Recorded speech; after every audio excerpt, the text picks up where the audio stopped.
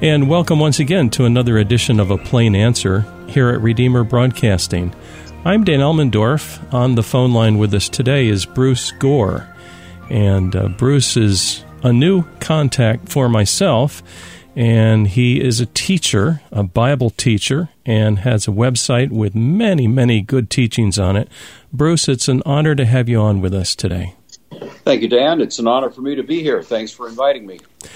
I came across you fairly recently, and I listened to a couple of lectures, and I thought, I really like this guy. and I figured, well, we might as well get together and have a little chat. You have a kind of a deep background in teaching. Can you tell us a little bit about yourself, your background, Bruce, and so the listeners can kind of get used to you a little bit and understand you a bit? Yeah, well, it's. I think teaching has always been something of a bee in my bonnet. You know, I think from really as early as I can remember, I've had this sort of educator's view of things. Even before I knew much, to teach, I kind of had an inclination toward it. Grew up in a fairly small Baptist church, actually, in a rural town here in Washington State. Very conservative, dispensational, and so that was the culture that I grew up in. But when I reached the age to start thinking about college, I really wanted to go to college. I was the first person in my family, even extended family that I'm aware of, that went off to college. And so in 1967, I went to Whitworth College. It's now Whitworth University here in Spokane, a Presbyterian affiliated school. And it was a wonderful experience. It really was kind of a life-changing experience for me, although it was a tumultuous time, of course, the late 60s. A lot of college campuses were really being ripped apart by protests and the Vietnam War and the hippies and all that stuff, was kind of hitting the fan at that point. So it was a very interesting time to be involved in education. But anyway, during that time I actually majored in psychology. I've never quite understood why, but I tested a bunch of others, and that seemed to be the last thing standing, so I guess I wound up in psychology by default. But I've never been a psychologist and never even been much of a counselor, but that was the training. I minored in philosophy. And anyway, when I graduated, I was in broadcasting, both Christian and secular, just on the air work. But a little school started here in Spokane. It was called Inland Empire School of the Bible. It was kind of a spin-off of Multnomah School of the Bible in Portland. And that sort of inclination to teach sort of tickled me a little bit, and I went by and offered my services as a teacher, and they sort of rolled their eyes and said, well, what do you have no credentials, you have nothing to qualify you.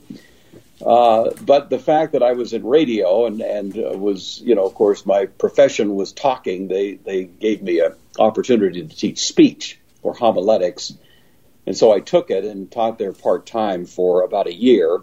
By the time a year had gone by, I'd become full-time and taught there for several years, probably 7 years or so. And as I was saying to you earlier, I kind of view that as my seminary. I never went to seminary, but I did have an opportunity to teach just about every course that a Bible school would offer. And so it was a great opportunity to learn by the seat of my pants, And so I've appreciated that. I was wise, more wise than I deserved to be credited with for taking New Testament Greek when I was at Whitworth. There was a wonderful prof there, retired Presbyterian pastor, philosopher, scholar who taught Greek, and so I've always appreciated God's providence in having me just on a fluke take that class. So that was my one little opportunity to do something that most folks aren't able to do unless they, go to seminary.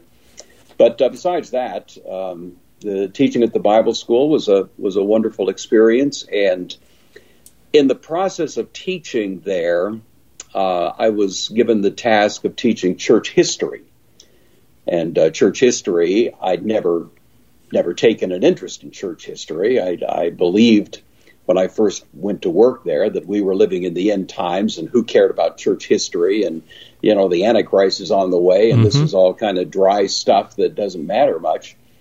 But because that's what they told me to do, I wanted the job, so I agreed to do it. And I have to say that was really a huge changing force in my life as I began to get acquainted with the great thinkers, people I'd never even been acquainted with, but now began to know their names and something of their thought. Augustine, Thomas Aquinas, Martin Luther, Calvin, John Knox, the Puritans, Jonathan Edwards, it's kind of these incredible thinkers. And I realized that I had kind of been living in a little sort of Christian ghetto all my life and didn't realize there was a whole vast, wonderful, rich heritage. And I was very much the beneficiary of it, and yet knew virtually nothing about it. And so that began to change me. I became increasingly suspicious of the sort of end-of-the-world view that I'd been entertaining and embracing, because manifestly these people had a very different view of what God is up to in history. And it actually moved me so much that in 1978, I enrolled at Eastern Washington University here in Cheney, actually not far from Spokane, to get a master's degree in history, which was kind of a scary proposition because I found myself surrounded by history majors, and I still didn't know much about the topic, but I knew I wanted to know a lot more than I did. And so I focused on Renaissance Reformation, on the Puritans, English and colonial Puritans, on Scotland. This was a secular institution, but I had some wonderful profs who were extremely competent in the areas I was interested in. Mm-hmm. And so by the time I got my MA in 1980, I realized that I could no longer teach at that school because they required me every year to sign a doctrinal statement without mental reservation, committing me to views that I now pretty much abandoned and rejected. Yes. And so on very amicable terms in 1980, I resigned from that, bounced around for a year or two in some not very successful business enterprises, and wound up going to law school. And so then graduated sometime later. And I practiced law here in Spokane for, 20 years or so.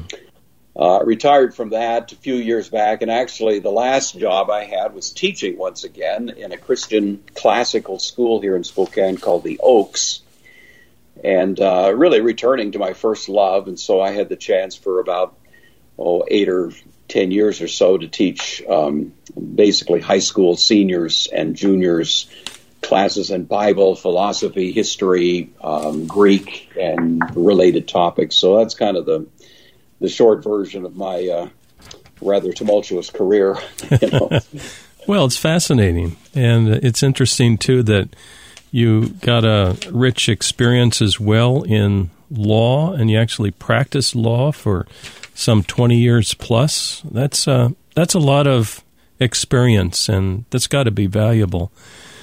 It reminds me of a well-known Dutch theologian, Abraham Kuyper, who was a pastor for a while, but then he pursued some other things for the kingdom of God, and in an attempt to bring every thought captive to the obedience of Christ is the way I interpret that. Well, today we're talking with Bruce Gore, and he's a Bible teacher. He has a website, brucegore.com, and his teachings are very rich and helpful. Bruce, let's talk a little bit about current events.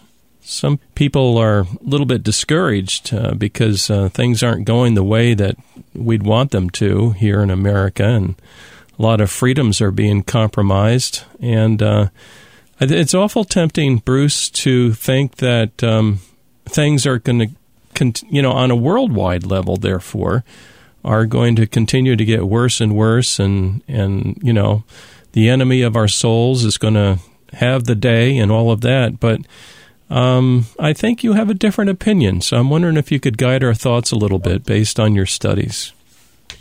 Well, I've been on both sides of that particular question. I grew up, as I was mentioning, in a background that really did emphasize that these are the end times. It was when some of your listeners will know the name of Hal Lindsey and his very famous book, The Late Great Planet Earth. Well, that was a big seller when I was young and just out of college. In fact, I heard Hal Lindsey speak when I was a sophomore in college. It was before he was quite as famous as he later became.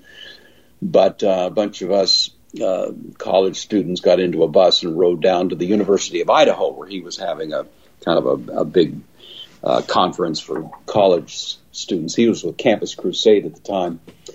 And I heard him speak, and he was a wonderful speaker, of course, a great communicator, especially to young people. But his last message to about 500 kids that were all in attendance there was on Bible prophecy. This was before he'd written his famous book, but he was certainly very much involved in that message, and he basically painted a picture of geopolitical events in the world, Soviet Russia, China, all of these various forces, and he tied them to various images of the book of Revelation and Ezekiel and so on. And, of course, I was sitting there as a college sophomore. I thought, this guy was obviously putting all the puzzle pieces together. And then he said, in the context of this presentation, that from his reading of current events in the world and his understanding of the Bible, he could not imagine that the return of Christ would be any later than 1975. Now, this was in 1968, Yeah. And I have to say, sitting there at that moment, he convinced me. I mean, he'd thrown enough verses out there and made enough, connected enough dots and so on that it just seemed to me that Christ was going to return in the very soon. And I tell you, the biggest single impact it had on me in the moment was to make me ask, why am I wasting my time in college? Exactly. Why am I investing all of that? I should be out on a street corner preaching. I should be, you kind of get this mentality that the return of Christ is going to be any minute now. And the psychological impact it tends to have is to cause Christian people to detach themselves from long-term strategies for life and to begin to make themselves gradually irrelevant, even though they think they're making themselves increasingly relevant.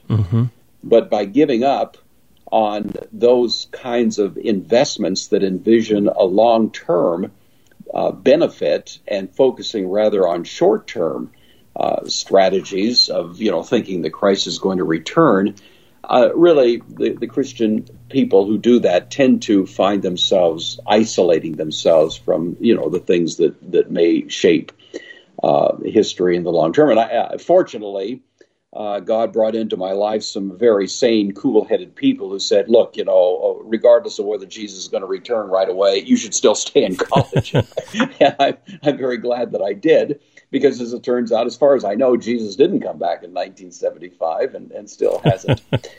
But it did highlight for me as I began looking at this later, there have always in church history been people who thought they were living in the end times. And it does inevitably have the effect of making people detach from life, you might say, in terms of engagement in trying to make things go in a better direction. The old image, the kind of caricature of people that put on a white sheet and get up on top of a mountain waiting for Jesus to return, whether that actually happens in literal fact, it certainly happens in a kind of figurative fact, that people just step away. And I again, as I was saying, when I read the great thinkers of the history of the church, I realized they had a very different view of things. And their view was that we should be living our lives for the sake of the benefit to our children, our grandchildren, our great-grandchildren, our great-great-great-grandchildren, people we'll never meet. We can still invest in their lives.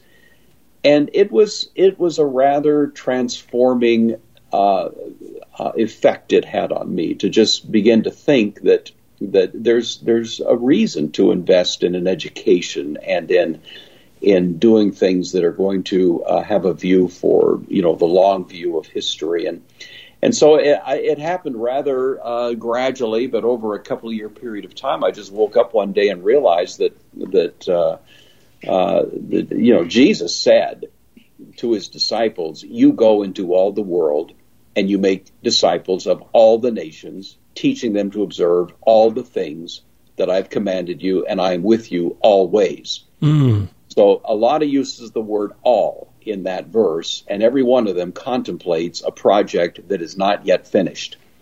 I don't think we have yet made disciples of all the nations. I don't think we have taught them all to obey the commands of Christ, and so on. And it seems to me that if Christ gave that command to his church and promised to be with them always until the project is finished, it's hard for me to imagine that Jesus is planning to come back to a defeated church that has failed in that mission. That the very fact that Christ gave that as his last command to his disciples, and for the most part, Christian people have viewed that as our great task, it suggests to me that we should be taking a very different view of history and believing that in fact we are building his kingdom and that it is going to take some time and we should invest ourselves in it. The problem we have, Dan, in my view of it, is that people tend to read the direction of history based on what they get in the latest blast from the internet or what they read off the latest headline of the New York Times. They tend to measure progress not in terms of big bites of history, but in terms of very little bites in history. My view of what's happening in America right now is that we are moving in a very, very unhealthy direction. And it isn't, and if I were to base my view of history on what's happening in the last few years in the United States, then I would indeed have a very pessimistic view. But the fact is, history moves a little bit like the stock market. It's up and down, but the long-term trajectory tends to be up. You look at a 75-year chart of the stock market, there's a very steady movement in a good direction. But at any given moment, it could be, looking kind of ugly. And I think God's work in history is a little bit like that. We see that at any given moment, things can be kind of ugly, but in the great scheme, if you measure it by 500-year increments instead of 5-minute increments, you begin to see that there is a growth. There has been a steady and very noticeable growth of the gospel, growth of the influence of the gospel of Christ in the world, but it is a job not yet done. So we should be about the business of giving ourselves to that prayer, "Thy kingdom come." We should be laboring in the direction of building his kingdom, expecting that someday it's going to happen, probably not in my lifetime, maybe not in the lifetime of generations to come. God says twice through the prophets in the Old Testament, he will be faithful to the 1,000th generation. If you do the arithmetic, even if you take a short view of a generation, say 25 years, 1,000 generations would push us out there to about the year 25,000 AD. See? Well, that means we may have a whole lot more work to do before this job is finished. Anyway, that's had I think a very healthy impact, at least on my own understanding of what our lives are about as Christians. Yes, I share some of the same experiences and share the same view, actually. I think it can be a shock to people when they realize, the coming of Jesus may not be right around the corner. It might be a long way off. Is there any other scripture I want to ask you two more questions before we're done today. Is there any other scripture that would teach this anticipatory view of the spreading of God's kingdom in history? And how about one of those theologians you studied? Do any examples come to mind from one of those chaps? Yeah, those are both good questions. I have to say, I think the entire spirit of the New Testament breathes an idea that Christ will eventually win this battle. He is the King of the universe. He said to his disciples, "All authority is given unto me, so you go make disciples of the nations." You have all kinds of wonderful and somewhat poetic descriptions of the work of the gospel in history, culminating in a time when the knowledge of God covers the earth as the waters cover the sea. You hear statements to the effect that the kings of the earth are going to bring their glory and splendor into the New Jerusalem, which is identified with the people of God, the temple of God. Well, if it's and we hear, for example, in Revelation that the leaves of the tree are for the healing of the nations. Yes. People often think that's referring to heaven, but how can it be referring to heaven if it's speaking of healing the nations? Correct.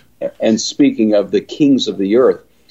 Revelation 20 speaks of a 1,000-year period of time. Sometimes, people will call it the millennium, which is not a biblical word and has a lot of baggage, but it does stand for the idea that the work of God in history is a long-term project. 1,000 years is simply a way of saying a real long time. It's not a way of saying a discrete 1,000 years any more than saying that God owns the cattle on 1,000 hills means that God doesn't own the cattle on the 1,001th hill. He owns all the hills in the universe, thank you very much, and 1,000 years is just a way of saying this is a long-term project. The gates of hell are not going to prevail against the onslaught of God's people. On this rock I'll build my church. Hell's gates are going to lose ultimately. So I think sometimes people read texts. For example, in Timothy, 1 Timothy, the Spirit clearly says that in the later days, people will abandon the faith and they'll give themselves to deceiving spirits and doctrines of demons, and so on. They read stuff like that and they hear the word latter days and they think it means the end times. But those kinds of statements in the New Testament in context virtually always are clearly referring to the end of the Old Covenant era, which had to be set aside. The Old Covenant apparatus, a physical temple, animal sacrifices, a Levitical priesthood, all of that had to be dismantled. Jerusalem had to be set aside. And certainly in those latter days of that Old Covenant period, all those things happened. But the undergirding spirit of the New Testament, it seems to me, points in a very different direction. Yeah, and so that's those are at least a kind of a smattering of statements. the character that I think you really have to say, well, Augustine certainly in his City of God painted a picture of a gradual growth of the city of God vis-a-vis the city of this world or the city of man, and so he's probably the first one to really paint that picture in a way that you'd say had a somewhat dramatic effect in church history. Calvin, for his part, did put a fairly sharp point on it. Much of his writings here and there clearly envisions that there's going to be this gradual growth and expansion. John Knox, who was 4 years older than Calvin but sat at his feet like a student during his years of exile in Geneva, just soaked that up, and he went to Scotland and basically recreated Scotland in the image of this vision that he got from Calvin. And it was a complete transformation of what had been a fairly backwards country into probably the leading edge country of the world at the time. There was a guy that wrote a book some years back named Arthur Herman, which was entitled How the Scots Invented the Modern World. And even though Arthur Herman who I gather from reading the book isn't certainly no Bible-banging Christian. I don't know what his personal faith view is, but he didn't like Calvin much. He didn't like Knox much. But he had to grudgingly acknowledge that was the revolutionary idea that changed Scotland, Oh, yes, yes. And then I've heard people say, and even people who aren't sympathetic to Calvin, that Calvin was the inventor of the United States, because the English Puritans and the Scottish Presbyterians both showed up in huge numbers in the colonial period of the United States, and they basically created the cultural outlook that gave rise to, Winthrop's famous sermon, A City on a Hill. Well, that was a Calvinistic idea. We are a city on a hill. That was the view. God is doing something new, and this is a new step in realizing those great perspectives and ambitions and anticipations of God's work in history. So I guess I'd say Calvin, Knox, the colonial Puritans, Jonathan Edwards, who was a robust believer that God is doing things that are going to culminate in a time of vast Christian influence around the world. He actually, in his writing, said he believed a time would come when the great theologians of the world would probably come from Africa.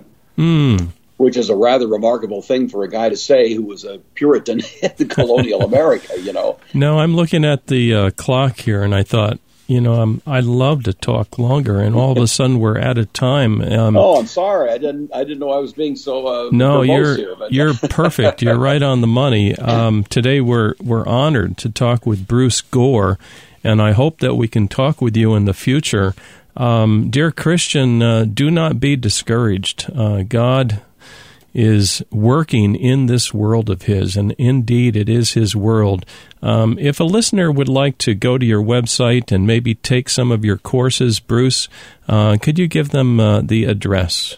Yeah, sure. It's just www.brucegore.com, or easier yet, if a person just goes to YouTube and types in my name, Bruce Gore, my videos and my channel will pop up, and that's maybe a more convenient way to get at it, at least initially. Well, some people really have the gift of teaching, and you're certainly one of them.